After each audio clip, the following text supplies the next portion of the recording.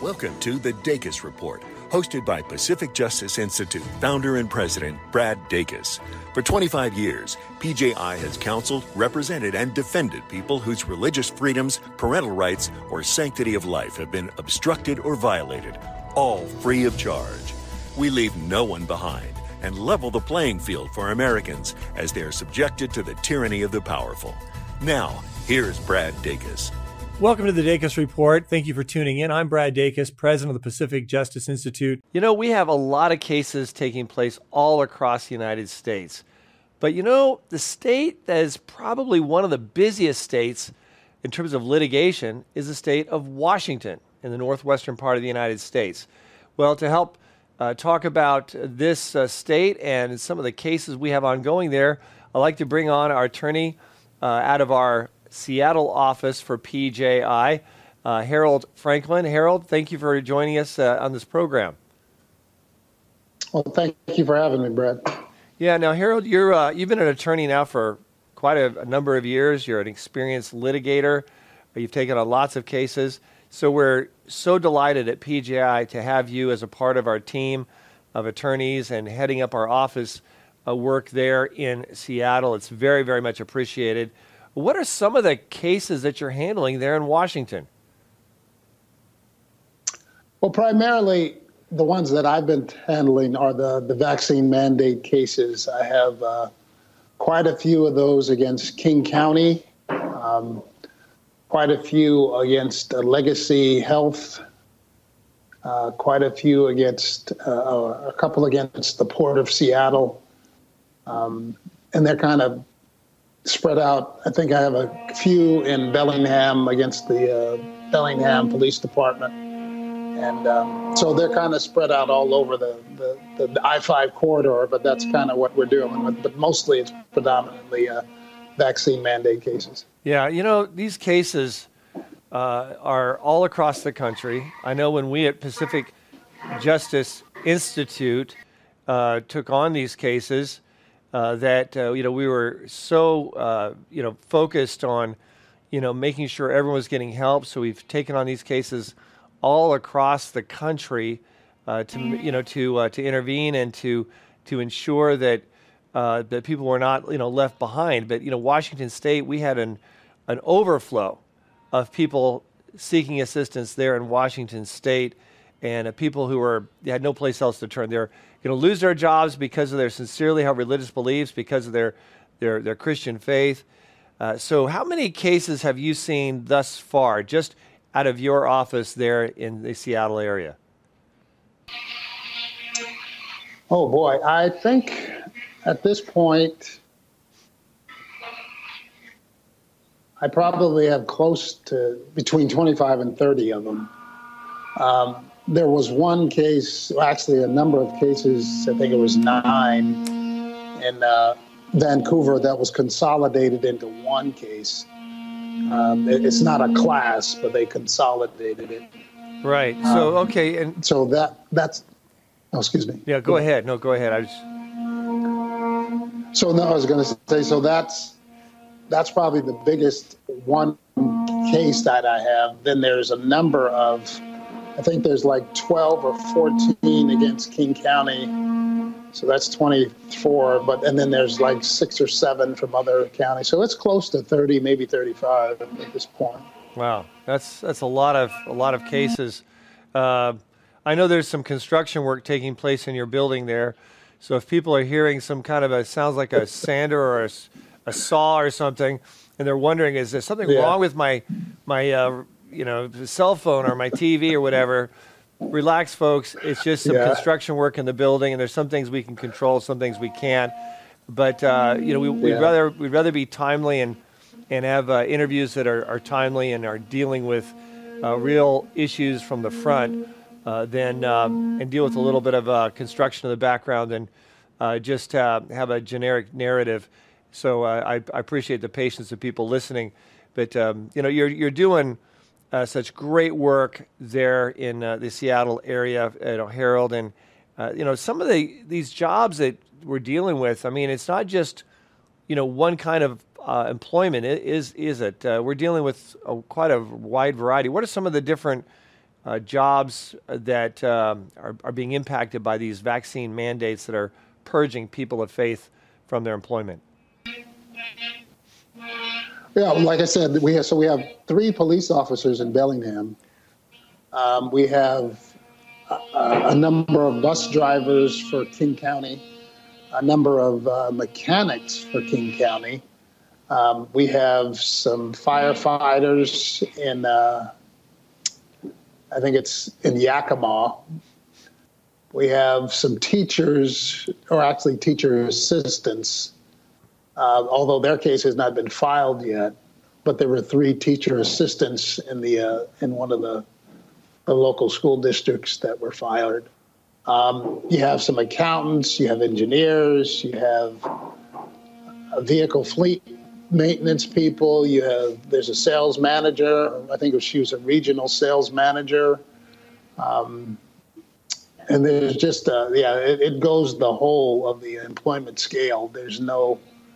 They haven't picked on just one group. They just kind of thrown everybody into the same pot and treated them the same way. So, yeah, there's definitely a broad scope of employment skills and professions represented. Yeah, it's very broad. It's blue collar, white collar, highly educated occupations for people who need high levels of education. Other people with relatively low levels of education needed. I mean, it's just a broad spectrum of people that you're helping. And I guess what they all have in common is they're all people with sincere religious beliefs, convictions, right? Not to take the vax. And I remember, Harold, when we first started doing these cases, that was it. It was just, religious convictions. They prayed about it. They felt convicted about it. We didn't have the studies, showing that there were some potentially long-term ramifications, whether it was myocarditis with the enlarged heart, or issues dealing with blood clotting, or strokes, or neuro diseases, with people having paralysis on their face or other things. I mean, at the time, it was just people, just praying about it and following what they felt God wanted to do. Now, of course, there's all kinds of studies, statistics. I know one stat I was really concerned about, I heard recently, which was saying that there's been a 13,000% increase in myocarditis with children from the ages of 12 to 19. 13,000% increase. These are kids that probably didn't need the vax. I mean, I don't think any of them need the vax personally, but it's so catastrophic. So we've got all the science and data now, in addition to what we had originally, which was just sincere religious beliefs and convictions. It seems that these employers would start to understand that they're on the losing side. Have you seen many of them say, "Gosh, golly gee, we're wrong. Hey, come on back to work. We have no business requiring this vaccine, considering the dangers and the terrible statistics that are at play here"?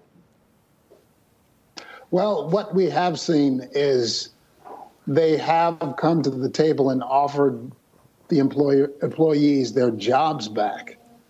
But in some cases, and I'll just use the county specifically, even though they were giving them their jobs back, they were not giving them the same level of seniority back. So they were basically putting them back at the end of the line, even though they were giving them their jobs back. And so a lot of my clients said, no, that's not acceptable. I mean, it wasn't my fault that this happened, and I shouldn't be punished. So they are making offers to bring them back, but they're not on always favorable terms. So the clients are kind of hesitating about taking those positions back. So there are definite advantages to being recognized for your tenure, obviously in the workplace, in terms of your scheduling and things like that. So these employees, say they've been there for 25 years. You mean to tell me that they're being treated like they're just a newbie, a new hire, someone who... Yeah. I mean, that is an insult. That's a slap in the face to these people who have been so committed and loyal and devoted to be working for that employer. Yeah, I mean, that's the big thing. A lot of the clients have said, no, I'll never go back. Not just because of the offer, but just because of the way they were treated during the pandemic period. But yeah, I'm not sure if they're putting them at the very back of the line. All I know is, we didn't take any of the opportunities, so we don't know the details. But I know that was one of the sticking points for the clients, is that their seniority levels were not going to be given back to them. And so they were definitely not in favor of going back based on that. Yeah, I can understand that. What about pension vesting in that? I mean, let's say they've been there for 25 years and 30 years of working there is for applicable for vesting. Employers haven't said you got to start over for purposes of pension investing, have they? Not to my knowledge. Again, we didn't get into the thick details of it. It was just the seniority, and I think that was more of a union question. So the unions, although they're now, initially, I think most of the clients felt that the union had betrayed them and had not really fought for them. They just kind of took the line of the employer, and therefore, they didn't really have an advocate, and that's kind of why we're in the middle of this. But now the union is kind of leading the charge of they're calling us back, and we should go back, and yeah, you might lose a few things, but you can have your job back, and isn't that what you want after all? And that's some of my clients are saying not really, because some of them ended up getting better jobs, and some of them some of them have suffered on some of the benefits, because some of the how the government employees they get a lot more, especially the health and the medical and the dental benefits are a little less expensive. That's true. Regardless of that, sorry. Excuse me, I'm sorry. Go ahead. You go ahead. I'm sorry. I shouldn't interrupt you. Go ahead. That's okay. Regardless of that, they still don't feel that it's something that they can go back to. Yeah. I know that those working for the government, they do get very, very generous health care, dental coverage, really, really nice coverage. Those who are public servants get wonderful, wonderful benefits in that regard, as well as oftentimes more holidays and time off. So I get that. But what we're talking about here is employees who simply, they just want to be compensated for the time that they should have been allowed to work. And I know many of them were denied unemployment benefits, or the employers tried to say, oh, no, you don't qualify for unemployment benefits because we're going to treat your objection to being vaxxed with this non-approved vaccine. So a lot of these people, they had to choose between their convictions and being able to pay their rent. I mean, they were even deprived unemployment benefits, I understand, in many of these cases, right? They were. Not a lot of my clients were, because I think most of them worded it as a non-disciplinary termination. But there were some that had to fight, and they usually had to fight on an appeal. So they lost at the initial round with the, here it's called employment security, and then they had to appeal it, and then they later on won some of the appeals, or either that or the employer capitulated and stopped fighting. So yeah, absolutely. It's tragic, but yet we're standing up for individuals who do not want to be controlled by the government, much less have to compromise their faith. We're so glad to have you on our staff. Attorney Harold Franklin, keep up the great work. Did you know that PJI is the only legal defense nonprofit in America that serves state citizens by fighting state legislatures across the country to ensure unconstitutional or corrupt bills don't become unconstitutional or corrupt laws? That's right, for over 12 years, PJI's Center for Public Policy has generated success by standing firm in opposition to unconstitutional or immoral state bills, which makes it easier for our allies in the legislatures to kill these kinds of wrong-headed and even depraved pieces of legislation. Keep current on PJI's work on all the legal challenges we face on a daily basis, including our work through our Center for Public Policy, by signing up for our Legal Insider email newsletter at pji.org.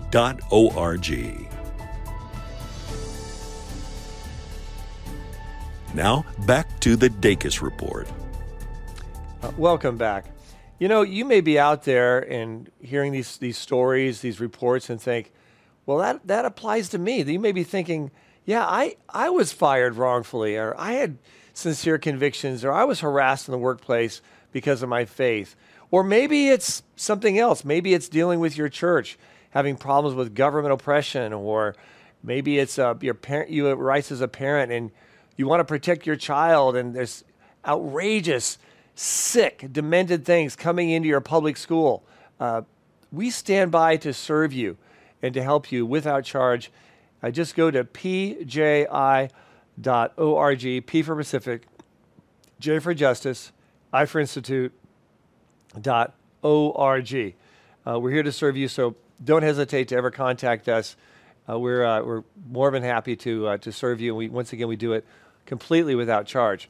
Well, to talk to one of our attorneys that's very actively engaged in serving people, and particularly people of faith, I'd like to bring on to the show now our Florida office attorney for PJI, Attorney Alexander Bumbu. Alexander, thank you for joining us.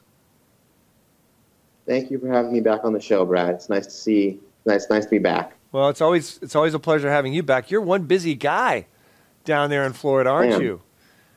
I am. There's lots of stuff going on down here. Yeah, many people think that Florida, that's a solid red state. They've got a governor signing great bills into law and just great legislators.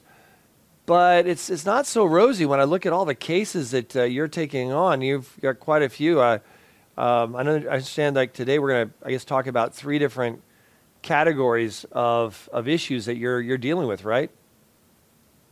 Well, these are things that are happening in Florida and in Virginia. And these are things that our states are dealing with and our governors are dealing with and stuff. So, yes. Yeah. Okay.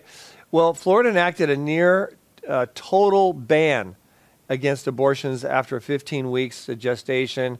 And then Planned Parenthood came in and they filed their lawsuit to challenge it. And other pro-abortionists were also challenging it.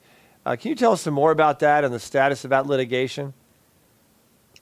Yeah. So last year, Governor Ron DeSantis signed a bill into law which prohibits most abortions in Florida. It prohibits abortions after 15 weeks of gestation. It has a couple of exceptions, for maternal health and for fatal fetal abnormalities.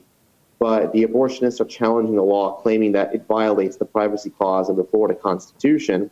And the most recent update is that last month, the Florida Supreme Court heard oral argument in this case. Okay. So they heard oral argument. How do you think the court's going to rule? I think that the court is going to uphold the statute for at least 4 reasons. The first reason is that the Florida Supreme Court has a well-earned reputation as being one of the most conservative state Supreme Courts in the country. So there's a perceived 6-1 conservative majority on the court. And I know that a justice's political leanings don't always dictate how that justice is going to rule in a particular case, but I think this is a very good Supreme Court to have for us pro-lifers, considering that maybe 10 years ago it was pretty left-wing. Yeah, we already had the U.S. Supreme Court, strike down Roe versus Wade, send it back to the states. We've seen a lot of states, pass solid pro-life legislation, humanitarian legislation protecting preborn babies from being murdered, before they're born and be given a chance to be born. Many people were concerned that Florida was sort of problematic because of the fact of prior case law or case precedent, but the fact that their Supreme Court there in the state of Florida has shifted so dramatically. I mean, we're looking here at 6-1 conservative majority, and these are people who respect the original intent of the Florida Constitution. I know I'm somewhat optimistic. What's the second reason, the second factor here of why you're optimistic involving this litigation? The Florida Supreme Court allowed the law to be enforced while this case is pending. It rejected the abortionist's request for an injunction. So this law was enforced. It's been enforced ever since several months ago, and now it's finally gotten to the stage of oral argument before the Florida Supreme Court. It's still being enforced while it's being challenged. That's good. That's a good sign. Yeah, that is a very good sign. Generally, it's often an indicator of where they're going to end up. If they were likely going to strike it down, they would have said, "Whoa, no, let's stay the enforcement of this statute." But they didn't, and the fact that they didn't, I think that's very powerful. It's not a guarantee, but it's very powerful and very encouraging. The third reason you're optimistic, I think, has to do with a strong constitutional argument by the state. What is that? Yes. So, like I said before, the abortionists are suing under the privacy clause of the Florida Constitution. Unlike the U.S. Constitution, the Florida Constitution has an explicit privacy clause. Unfortunately, in 1989, the Florida Supreme Court ruled that the privacy clause protects a right to abortion. In 1989, Florida had its own state-level Roe v. Wade. But in this case, the state of Florida is openly asking the court to overrule that 1989 precedent and hold that the privacy clause does not protect abortion, much like Mississippi asked the U.S. Supreme Court to overrule Roe v. Wade. So that's makes the case seem very strong as far as that goes. Oftentimes we hear privacy, we often think, oh, that's going to be pro-abortion.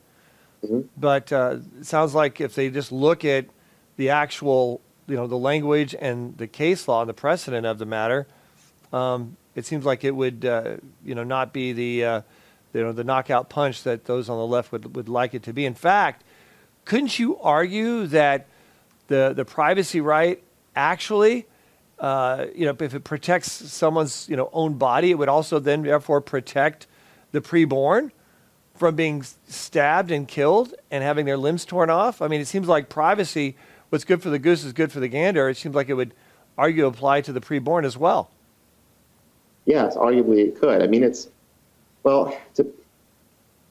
possible that the Florida Supreme Court could rule that the privacy clause protects bodily privacy. Privacy does not extend to killing a preborn child. And so, in a way, the court could split the baby, no pun intended there, but the court could split the baby and say there's some kind of bodily privacy, but that does not extend to abortion. That, I think, is the more philosophical and more moral reason why I think the Florida Supreme Court will uphold the statute. I did get a little bit ahead of myself, which is one of the things that the state of Florida is arguing is that the privacy clause does not protect bodily privacy in the first place, that the original intent of the privacy clause was limited to protecting people's informational privacy over their documents. The state claims that the privacy clause does not even mention abortion, which is true, and that the privacy clause was enacted in response to governmental snooping into people's documents, into their homes, and into their communications around the 1970s. So it was a reaction to what was happening in the 1970s. So people wanted informational privacy over their documents. And one of the key, the text of the privacy clause actually supports this reading. It's a very short clause. It's only 2 sentences long. I'm not going to bore you, but it says, every natural person has the right to be let alone and free from governmental intrusion into the person's private life, except as otherwise provided herein. This section shall not be construed to limit the public's right of access to public records and meetings as provided by law. End quote. I will tell you, Alex, you're doing a great job. I appreciate the work that you're doing there in Florida, as well as there in Virginia, and the efforts you're making to making sure that parents' rights are not left on the side of the road, at least not when you're there, and keep up the great work. Thank you, Brad. We would love the opportunity to continue to serve you. Just visit pji.org and click the Legal Insider button to sign up for our email newsletter.